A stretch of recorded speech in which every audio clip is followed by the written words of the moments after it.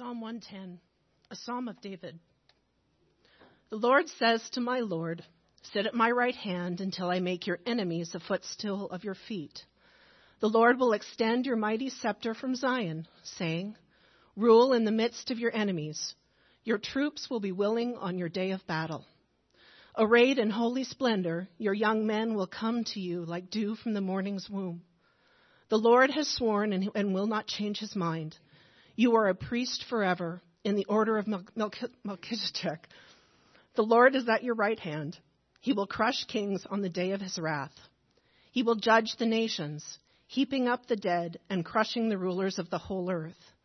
He will drink from a brook along the way, and so he will lift his head high. Thanks, Donna. All right, we're going to start off this morning with a question. Am I on here, Jack? Yeah. Start off with a question. Turn to the nearest person and answer this question. What would you do with a $1.25? Go for it. Go ahead. What would you do with a $1.25?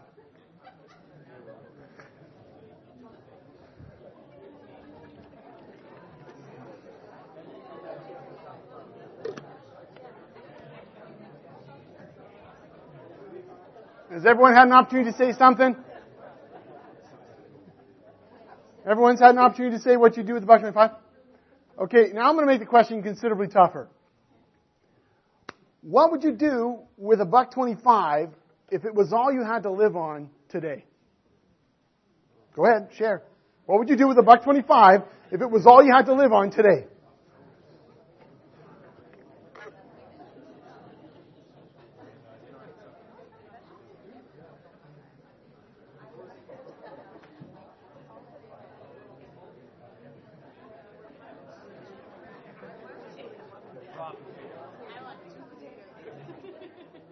How many of you gave a different answer? Anyone give the same answer? Coffee? Yeah. I understand. And now, here's the final question that sets the stage for this morning. How much of that $1.25 would you be willing to give away? All you had to live on today, how much of that $1.25 would you be willing to give away?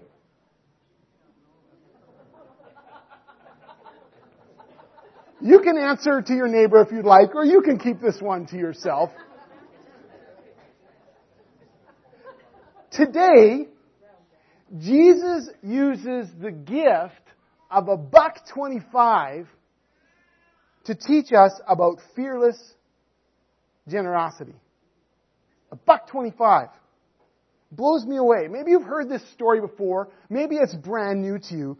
But here it is, and we're going to go through it today. In your Bibles, it's in Mark chapter 12, right at the very end. It's the last story in Mark chapter 12. On the inserts in your bulletin, it's the last section in the insert. Here's the story. Jesus sat down opposite the place where offerings were put and watched the crowd putting their money into the temple treasury. Now, I bet you've never thought of Jesus as people watching. Have you? Have you thought of that? Here's Jesus people watching. But it's worse than that, right? He's people watching while people give their offerings. Isn't that weird? Does that bother you? And just imagine this morning that Jesus was sitting right beside you this morning as the plate went past. And he kind of looked at you, and he looked in the plate, and he looked back at you. Anyone feel uncomfortable now? This is Jesus people watching while they're giving at the temple. Now, back in those days, giving was a little more out in the open, obviously, where everyone could see. And in this area of the temple where Jesus was watching, there were 13 kind of trumpet-like receptacles that people would put their offering to it. I kind of think of them as like the toll booth receivers, you know. You can drive by, you hardly even have to stop, man. You can just throw it. And they'll kind of catch and then go in. So there's kind of like trumpet-like receptacles, and there were 13 of them in this area of the temple. And so Jesus is watching them, and I don't know, people are coming along, and maybe the louder the clank, the more you gave. I'm not sure. But here it is. So people are coming along, they're giving their gifts, and Mark tells us that, back to the story, many rich people threw in large amounts. Lots of tinkling and clanging. Just listen to it in your ears as they put in lots of money. A bit more, And so you can imagine lots of tinkling going on as these 13 different trumpets, maybe tuned to different resonances, where just, there's a lot going on. But a poor widow came and put in 2 very small copper coins, worth only a few cents. How tiny was this widow's offering, do you think? I want to help you with this. These 2 little coins that she gave in were called lepta. And together, listen to this carefully, together, both of them, they were worth 1/64th of a day laborer's wages. 1/64th of the day laborer's wages. Let's do a little cultural translation for you. What's the minimum wage in BC? $10.25. So if somebody worked 8 hours a day and they made $10.25 an hour, how much would that be? $82. And I'm not a math whiz, I already figured it out, right? You understand that? $82. So, you take the $82 and you divide it by 64 and you get what? $1.28. But we don't have pennies anymore. So I made it $1.25. Let's assume it was a casual cash wage, no taxes, straight up, $1.25. There you go. This is, about what they're making. So $1.25 in 2 coins, worth this. Now, do we have anything like that today, do you think? 2 coins, that would be worth $1.25. Well, we have to go cross-border to do this. The exchange rate helped us. But Donna Stanley very kindly brought for me 2 50-cent American pieces. Both from 1971. Shout out to all of you. In these 2 coins, you put together $1 American, but guess what the exchange rate was on Wednesday? $1.25, folks, right here. $1.25. 2 coins worth $1.25. I love that. I was pretty excited midway through the week when I discovered that, I will admit. Now, why do I say all this? Because I want you to imagine this woman. I want you to imagine her standing in front of this offering trumpet with 2 coins in her hands. 2. She's poor, obviously. Because she's a widow and she's poor, what it means is that likely there was no living male relative that was able to care for her needs. That was the only sort of social safety net that existed for women at that time. And so here she has 2 coins and she tosses both of them in. Why is that significant? Well, Jesus draws it out in the next thing he says. Calling his disciples to him, Jesus said, "Truly I tell you, this poor widow has put more into the treasury than all the others." Now, you can think the disciples now go, were you watching the same people I was watching? Because that guy over there, I could have sworn he put in $500.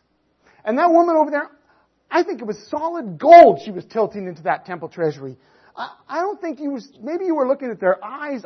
Maybe you were just listening to the sound. I don't know, Jesus, but I don't think you were seeing what I was seeing because they were putting in a whole lot more. Your math doesn't make sense.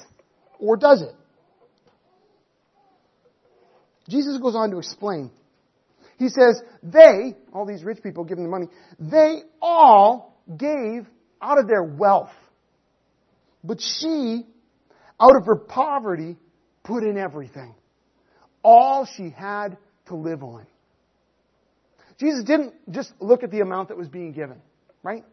He looked at the source of the gift. He even looked at the percentage of the gift. He looked at the heart of the giver and the fearless generosity of this poor widow. The other folks, they gave lots. Sure, they did. There was lots of money going in, but they gave nothing that would be truly missed. When they tipped in their coins, they still walked away with coins jingling in their pockets. And there's a difference, Jesus says. She puts in everything. All she had to live on, Jesus said. Now here's something interesting. I thought this was tragic. As if this didn't get, me tingling. Do you know what is considered today to be the absolute poverty line in the world for people who need money to live on daily? Do you know what it is? It's $1.25. That's right. It's $1.25 to $2.50. They consider it, which is amazing. I thought amazingly tragic that this woman in complete poverty in Jesus' day still in some ways is at the same line of poverty that people can be at today. Well, that's a sobering sort of side note. But I look at this woman and I think, look at this impoverished widow. She puts it all in. Why would she do that? I mean, if you were standing in front of the plate, in front of the trumpet, as it were, and you only had 2 coins to live on, and we already determined at the start how far this really does go, which is to say, not far. If you were standing there in front of it, and you had 2 coins to give, let me ask you, why would you put both of them in? Why would you do that? I wouldn't do that. I would put one in, maybe. Probably not. I wouldn't put both of them in.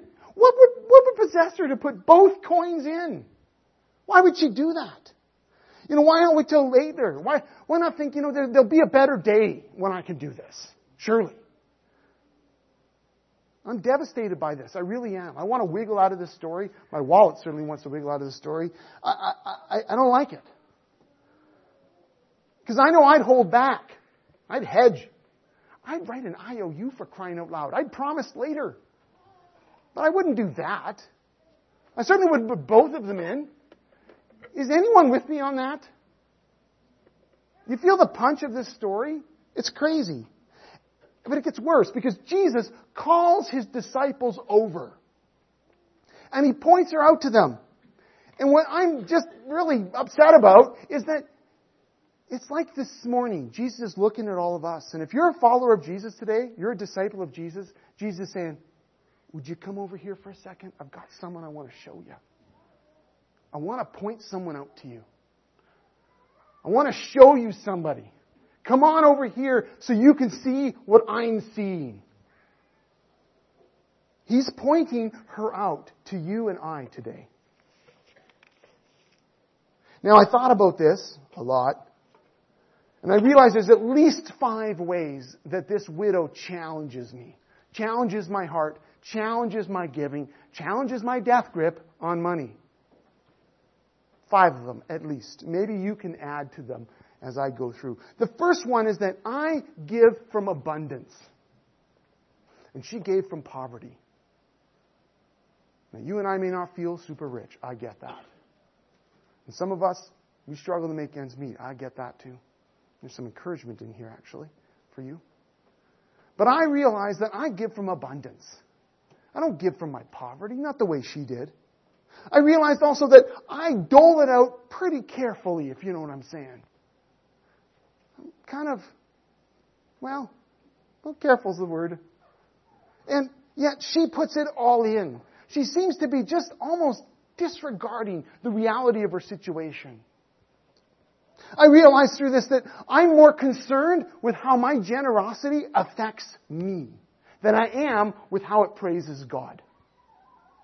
I am way more concerned at the end of the month with how it affected me than did my giving, did my generosity give praise to the God who's worth every penny of it. She seems to give with this total God-centeredness, knowing that her gift is to the God that she loves. I also realize that when it comes right down to it, I give if I can. But she gave when she couldn't. She gives when she can't. And then I also realize that when it comes down to the final decision, I often give when it's convenient for me. You know? But she gave as an ultimate act of inconvenience. I mean, think about it. What was she going to do that day exactly? Was she going to fast? Was she going to go without coffee? What was she going to do? She gave it all. It's totally inconvenient. These are at least 5 of the ways that as I reflected on this widow story, as I let Jesus take me and say, would you look at her for a second? That at least in these 5 ways, I was really challenged by this story. It really struck me that she gives everything because she trusts God completely. The only way she can give this way is if she fearlessly trusts God. She knows that without God, she'll never make it anyway. And so her giving expresses her trust. Another way we could put it is this. When you've given all you've got, then all you've got is God. You hear that? When you've given all you've got, then all you've got is God. And she knew it. Now obviously this challenges my financial giving, my financial generosity. There's no ducking out of that. I don't think any one of us can walk, no matter what your wage, no matter poverty or rich, none of us can walk away from this story today and say, this has nothing to do with my finances. Somehow it's all been spiritualized. We cannot do that. If we do that, we are missing what Jesus is saying. So hear me on that one. But we do know it extends far beyond that. Giving all that you have, touches every area of our life. This makes sense, right? Because last week, Jesus summarized the whole law, the whole story, everything that Jesus was about, everything that God is about, everything that the kingdom of God is about. He summarized it as what? Remember? Love God with all your heart, mind, soul, strength, and love your neighbor as yourself. And giving is an expression of that love for God and that love for others. It touches everything about us. Yes, of course it touches our finances, but it touches our homes. It touches our cars. It touches our energy. It touches our talents, our time, our friendships, our priorities, and our preoccupations. Giving all that we've got is about being completely and utterly committed to God's way, not our own. To God's kingdom coming into the lives of people, not making my own way in the world. It's about giving it all up and saying, God, that's all I have. If you don't come through, I'm in trouble. If you don't come through, we're in trouble. I've given all my energy to these kids so that they know His love. So that they've been raised in the name of Jesus and they know what's important. I've given everything. I've laid it all on the table and now they're all yours, God. You've got to do something. God, I've spent all my talents to make this mission move forward, to help with this small group Bible study, to mentor this kid or to walk alongside this couple. I've put all my energy and all my talents into that, and God, now you've got to show up. God, I've done everything I can to witness to my friend. I prayed for them and I prayed for them and I keep praying for them. I invited them to come to church. I invited them to come to Alpha with me. I've had them over for supper. Shoot, I've even gone on vacation with them.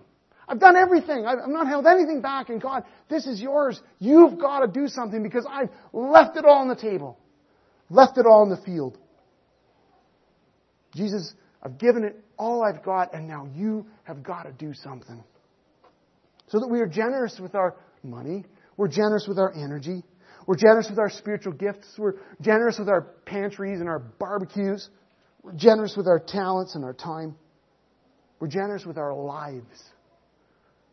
Fiercely generous and fearlessly generous. And it's at that point, I think, that we've been fearlessly generous, that we've laid it out on the table, that we realize that when we've given all we've got, then all we've got is God. It's such a challenge. I should end the sermon right there. But then I wouldn't be doing faith to the text. So we're going to keep going because I think once we see that this story is nestled within a larger circle, it'll help us. Mark sets this story right at the end of chapter 12, following a scathing critique towards some religious teachers. You can call them pastors if that makes you feel better. So back up the story. We're going to go in from the back here today. See, Jesus holds this widow up as an example right after He's given this critique to religious leaders who are living their life of faith in a way that makes Jesus want to puke. That's what He feels when He looks at them. Listen to this. Jesus is still in the temple and it says, Mark verse 38, as He taught, Jesus said, Watch out for those teachers of the law. They like to walk around in flowing robes and be greeted with respect in the marketplaces, and have the most important seats in the synagogues and the places of honor at banquets. They devour widows' houses, and for a show make lengthy prayers. These men will be punished most severely. Jesus wants His disciples, the people that are listening, to watch out for these teachers of the law, much like He calls His disciples to watch, to look, to see this widow's example. Because each one of them represent a different way of expressing faith in God. The widow displays this fearless generosity as praise to God, but these teachers of the law, these pastors or scholars or elders, or you could just say all around good Christians, they posture themselves to impress others. In that culture, looking good and faithful did have some perks. And these guys were quite happy to receive the perks of looking good and faithful. And Jesus hates that kind of hypocritical maneuvering. And what's more, these public displays of piety, the giving, the prayers, the looking important, were actually masking a private abuse of the most poor, the most vulnerable in their society, widows themselves. Remember what we said last week? God does not care how much you say you love Him if you're abusing somebody or mistreating someone. God does not care what your mouth's saying if your action doesn't live up to it. He doesn't. You can't say you love God and then mistreat other people. It's just a contradiction. And they're going to get what's coming to them, Jesus warns. And notice who specifically Jesus says that they're abusing. He draws out one group. Widows. And through this, Mark actually links these two stories, helping us see the contrast between a life that's lived in fearless trust and a life that's lived only for personal gain and glory. And what's more, if these religious teachers had actually been loving others the way that they're to love themselves, had actually been loving these widows instead of extorting from them, there would have been no story about an impoverished widow giving all she had in the first place. They would have been caring for her basic needs. So hear this. Her generosity actually indicts their greed. Her generosity indicts their greed. And her poverty indicts their false spirituality. Do you hear that? Hear how these are contrasting, these stories? Her generosity indicts their greed, and her poverty indicts their false spirituality. It shows that it's a lie. Such a contrast that Jesus makes. Not only will we be challenged by this fearless generosity of this widow, but we're forced to ask some uncomfortable questions. Questions like, where are you in these stories? This week I had to answer one of those tests online, Click for Fic, and they force you to choose between two very difficult questions. You know what I'm saying? You ever done one of those? Where neither of them are good. You don't want to say yes to either of them, but you have to say yes to one. This is one of those things. So, I gotta ask you, when you read these two stories, are you more like the fearlessly generous widow who throws herself completely on the grace and provision of God? Or, when it comes right down to it, are you more like these religious teachers who live in reference to other people's opinions and your own personal comfort and benefit? If you had to choose, who would you say you're more like? I hate that question. Because I kind of know which way I probably have to say I go. When it comes right down to it, what's the difference between these two groups that Jesus contrasts? And another way of asking might be, what creates the fearless generosity that we see in the life of this widow? And what instills the selfish ambition that we see in this group of the religious teachers Jesus is talking about? I think it has everything to do with who's actually leading their lives. Or, as we sometimes say, it's a question of lordship. Who's the Lord of their life? Who's the leader of their life? Why would I say that? Because if we back up just one more story, we get to a funny little story, it's a riddle, that caps off this whole section. It's an odd story, it's a little strange, I admit. For quite a few months I've been wondering how in the world these stories fit together. This is how I think they fit together. Remember, this story caps off what follows. We've already looked at it. We've kind of gone through the back door. While Jesus was teaching in the temple courts, this all takes place in the temple, he asked this question.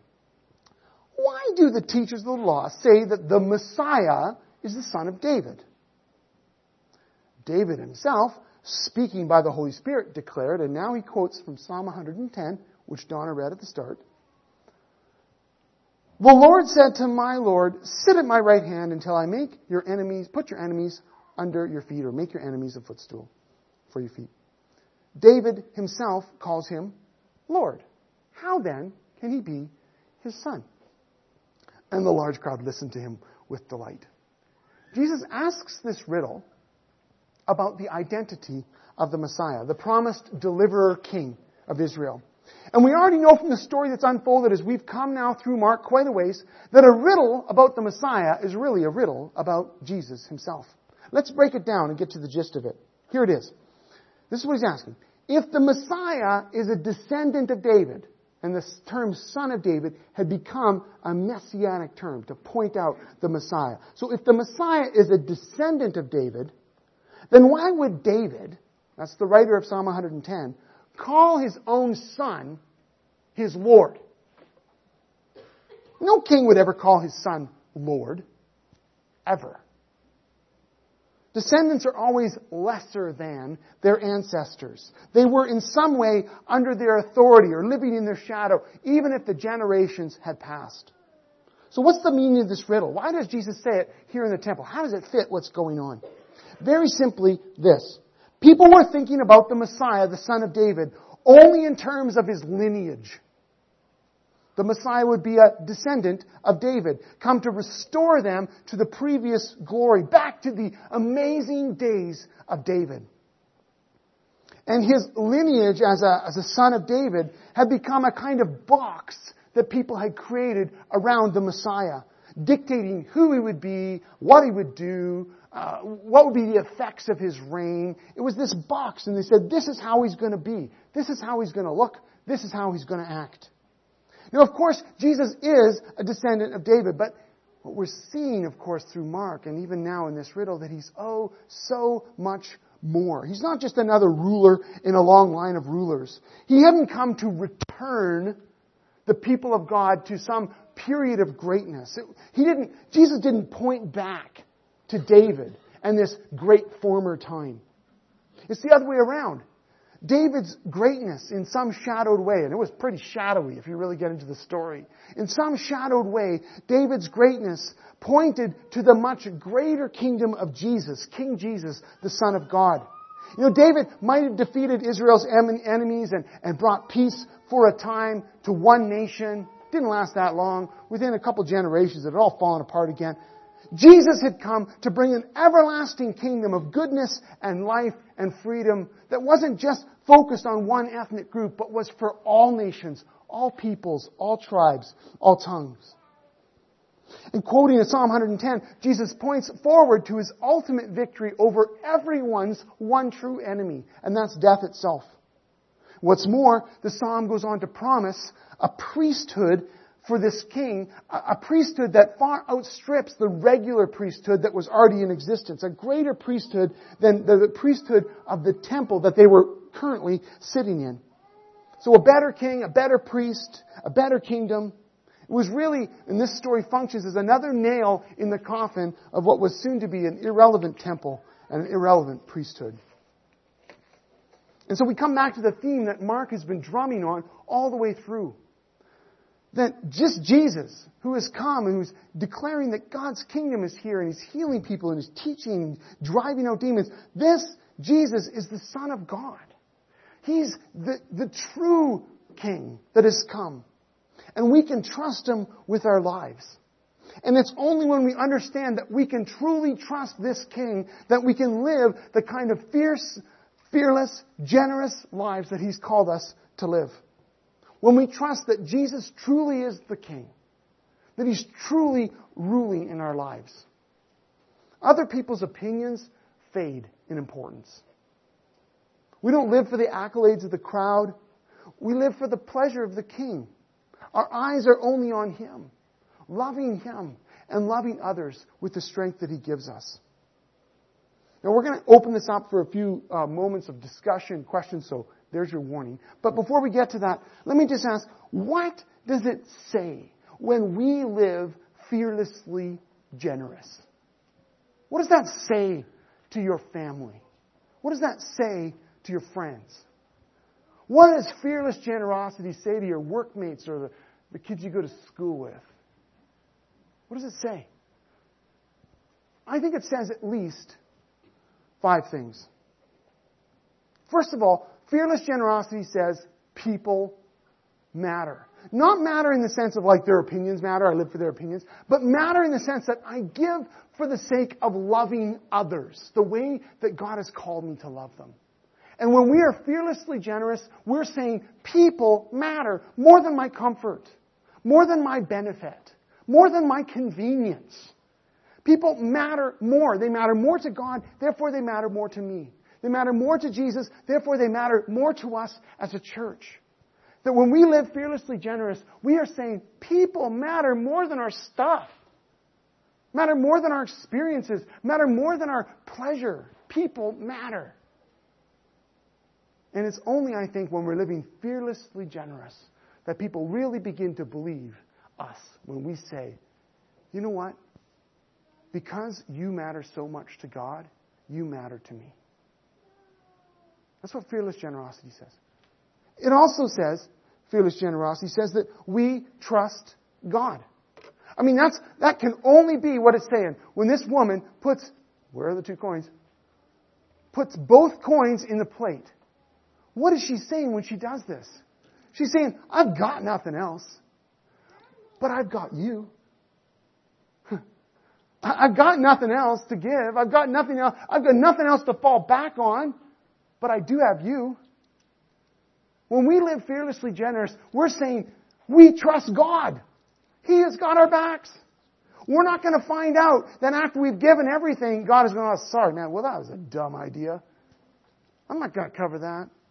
Or God saying, yeah, I see you kind of laid it out all, you really gave everything to those kids, but nice, sorry for you, you're burned out.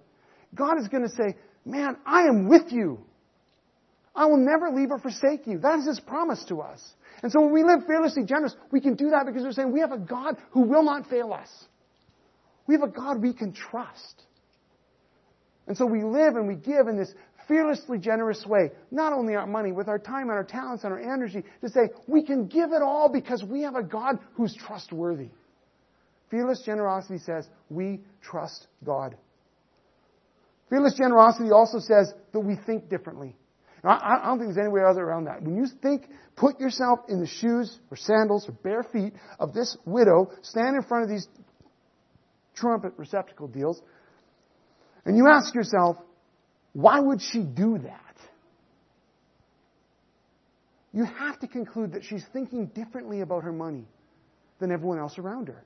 You have to conclude that she's got a different framework for how she's thinking about the giving of her life to Jesus, to God. And I think when we live fearlessly generous, that's exactly what's happening. There'll be people around us that go, really? You're helping them again? Or really?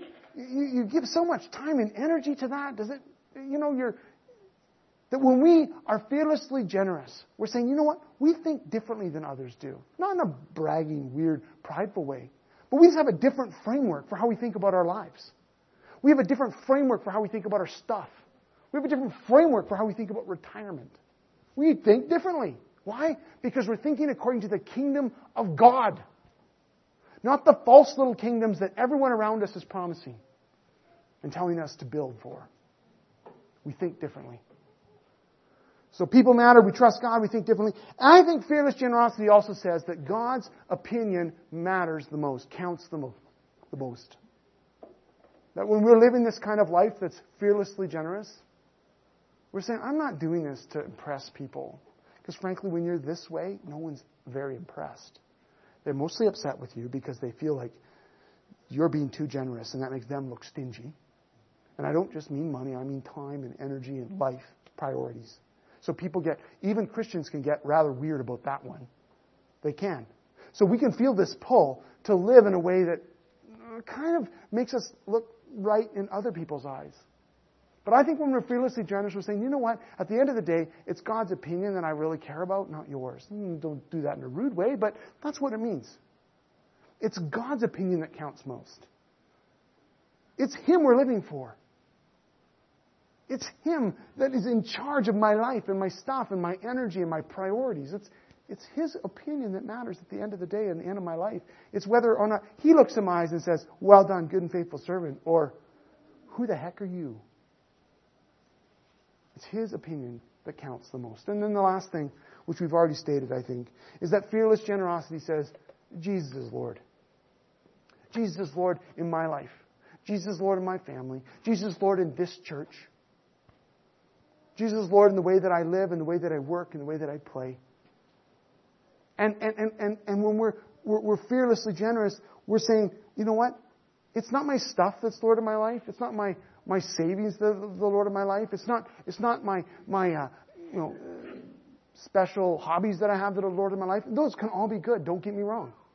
But the Lord of my life is Jesus. He's the one directing my life, my affairs. And so if you've got a problem with, the generosity, if you've got a problem with the way I'm living, you've got to take it up with Him. He's the boss, not me. Fearless generosity says Jesus is Lord. Well, do I dare ask for questions or discussion today? Yeah, let's go for it. We got a little time. What kind of questions, what kind of wrestlings is this with you? How does this story challenge you? Particularly the story of the widow. How are you challenged? Roger's got the mic already. Roger's got a microphone. So if you could stand, Roger, and look out to God. Just think about this. How does this question challenge you? How does it encourage you? What have I missed? Try not to be too upset with me, Laura. I'm not upset. No. Those two things weren't meant to go together like that. Tom, I have often marveled at the way the Lord works and how just this week, Jack and I were dealing with this just very topic.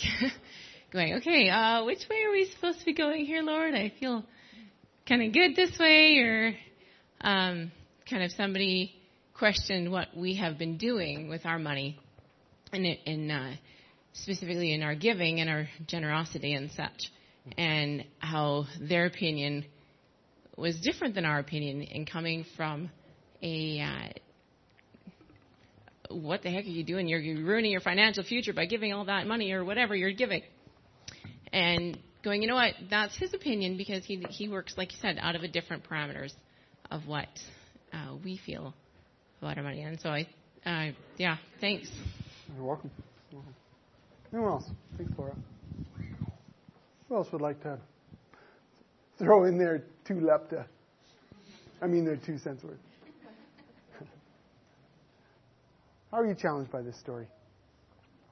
Oh, Dean.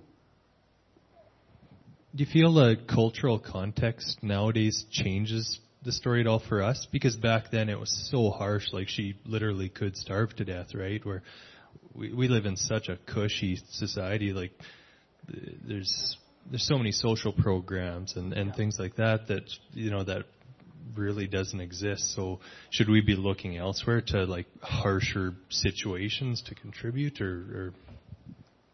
Oh, good question. So are you specifically asking about where to give, Dean? I guess so, yeah. Okay. Do you have an answer to that yourself as you think that one through? What are your thoughts on it? Give him the mic back. This is my new strategy. You answer your own questions. No, I'm just teasing. I'm teasing. Any thoughts on that, though? I don't know. Yeah, I guess personally, and I just wonder if I'm being hard-hearted about it, because like when I look to give, like in Canada, I just think, well, why don't you go get a job? There's so much opportunity. There's so many social programs. There's so much. Yeah. So I guess, that I think that, I should look to people that just don't have that option, kind of like this widow, or am I just being hard-hearted to my fellow countrymen? Yeah, right. Thanks, Dean. I think that, let me give a short answer to that. First of all, the question at the end of the day is my heart, am I living generously? Like, am I we have to use wisdom in how we give. We've talked about that before.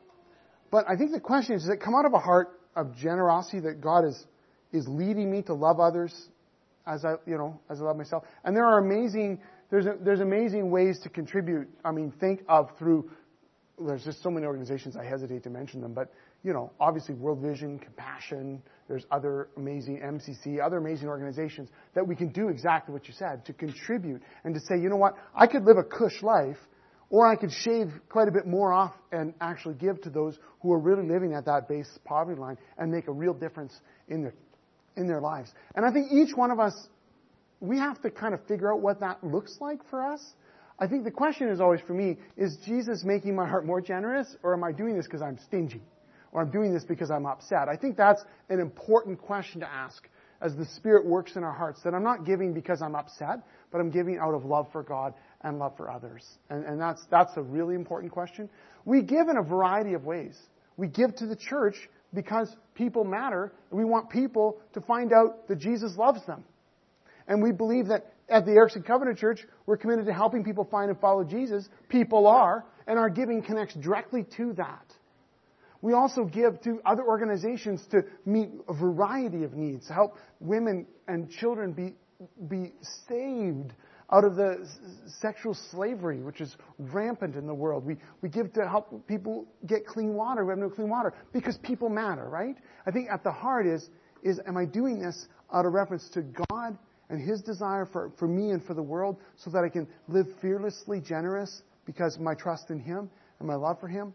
And we need to, each one of us, do that in our own way. What's beautiful about that is, at the body of Christ, giving in a whole bunch of different ways according to the passion and the gifts and the capacities we have, we can do amazing things. Meet so many needs. Becky? I have two things. One kind of ties off the last question. And sometimes I think that regardless of the social systems that we have in our country and in our province, and regardless of whether we think people are using their money right or wrong, if God is directing you and showing you to be generous to them, then that could be the difference that leads them to Christ or not. So it could be that, Mimi spent all her money, but I still feel led to give her something for whatever reason. If you're feeling led and you're feeling, and even if it's costly to you, it's worth doing, right? There's a lot of systems. There's a lot of complicating factors in our society too. And so just being obedient that way. Yeah. And the other thing that this story reminds me of is, I know for me sometimes I'm like, so worried about that number that's thrown high in the sky, the 10% giving, and that sometimes I wouldn't give because I couldn't give what I thought I had to give. And so this just always reminds me that it's not about comparing. It's not about giving a certain number.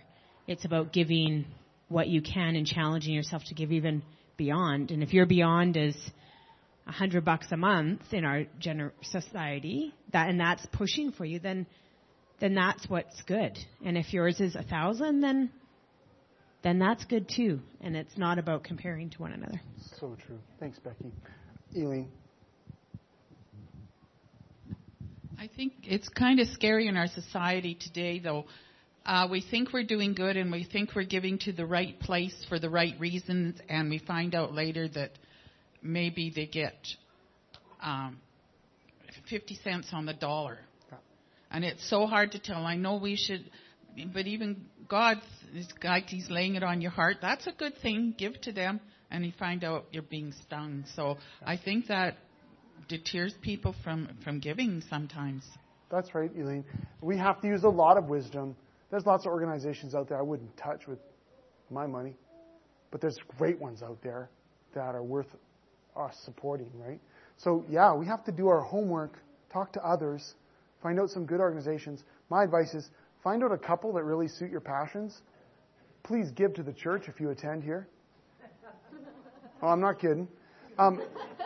If you're attending here, this better be your passion. And if it's not, please find a church that you're passionate about. But give to the church, find a couple organizations, sink your teeth into it, and then really give generously and support what's going on there. And, organizations you can trust. Absolutely. Who else had the microphone now? Oh, yeah, I got it right here. Sorry. Go ahead, Jordan.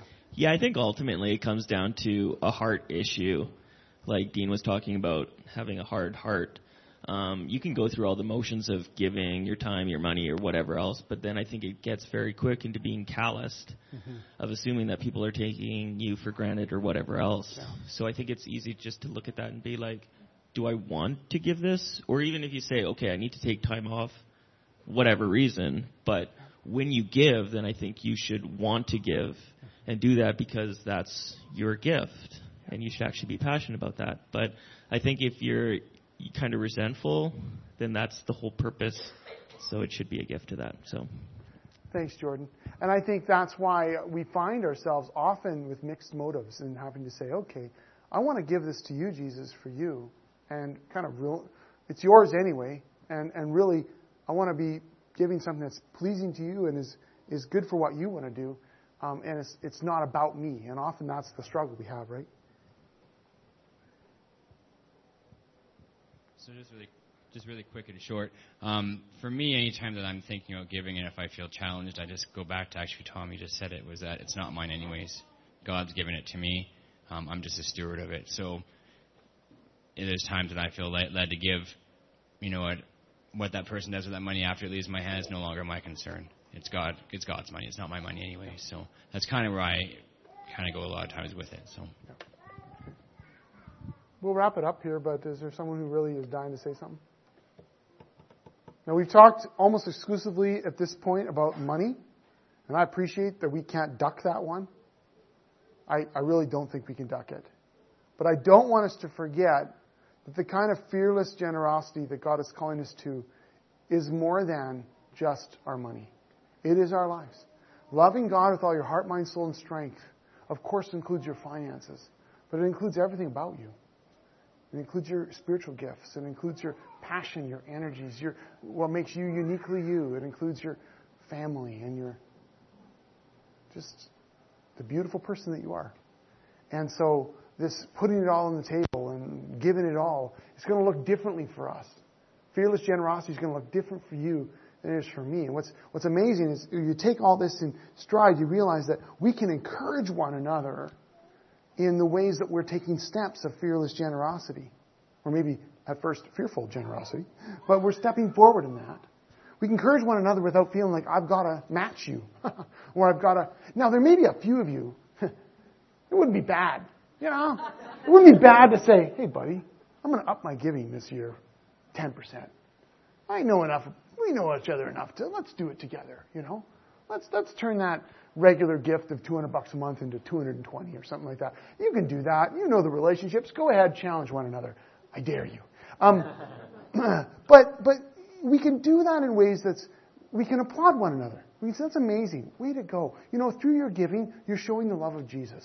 Or through your giving, you're showing your trust in God. We can encourage one another without this feeling like I've got to be them. Because it's going to look different. How you are generous.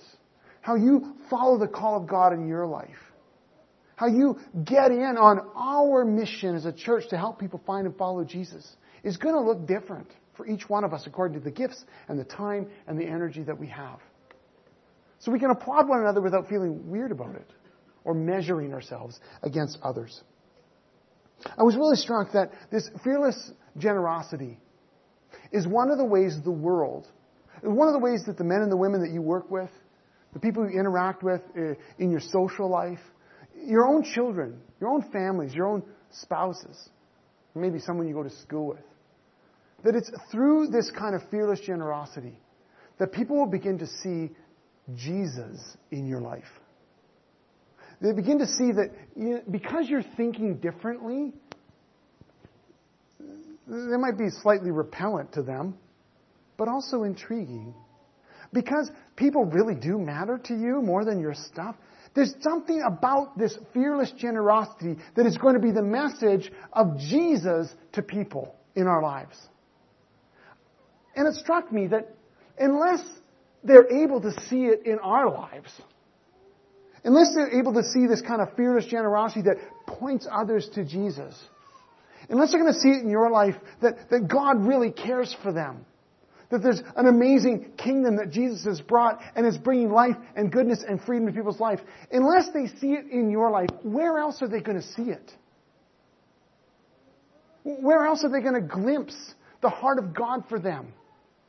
who was fearlessly generous by giving away everything Jesus did to come to become one of us, to rescue us.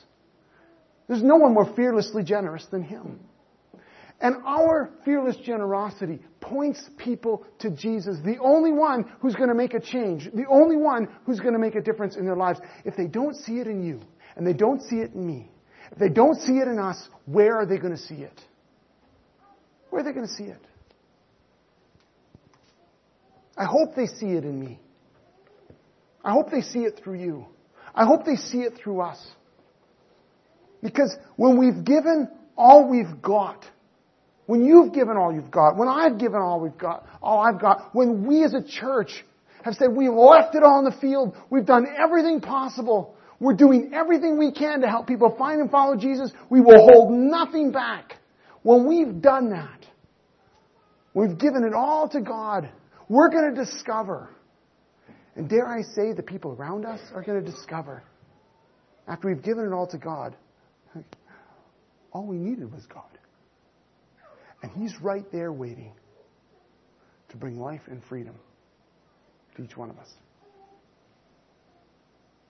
Let's pray. Jesus, I am super challenged by this story.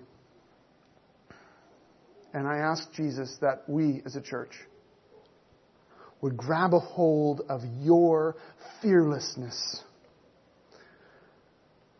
You who gave everything away to become one of us, to bring life and freedom, to defeat death, to defeat the devil, and to bring new creation to the world. You were so fearless, and Jesus, I ask by your Spirit that you would fill us with a fearlessness, a trust in you that breaks out of our lives in this extravagant generosity. Generous with our time, generous with our finances, generous with our hearts and our lives.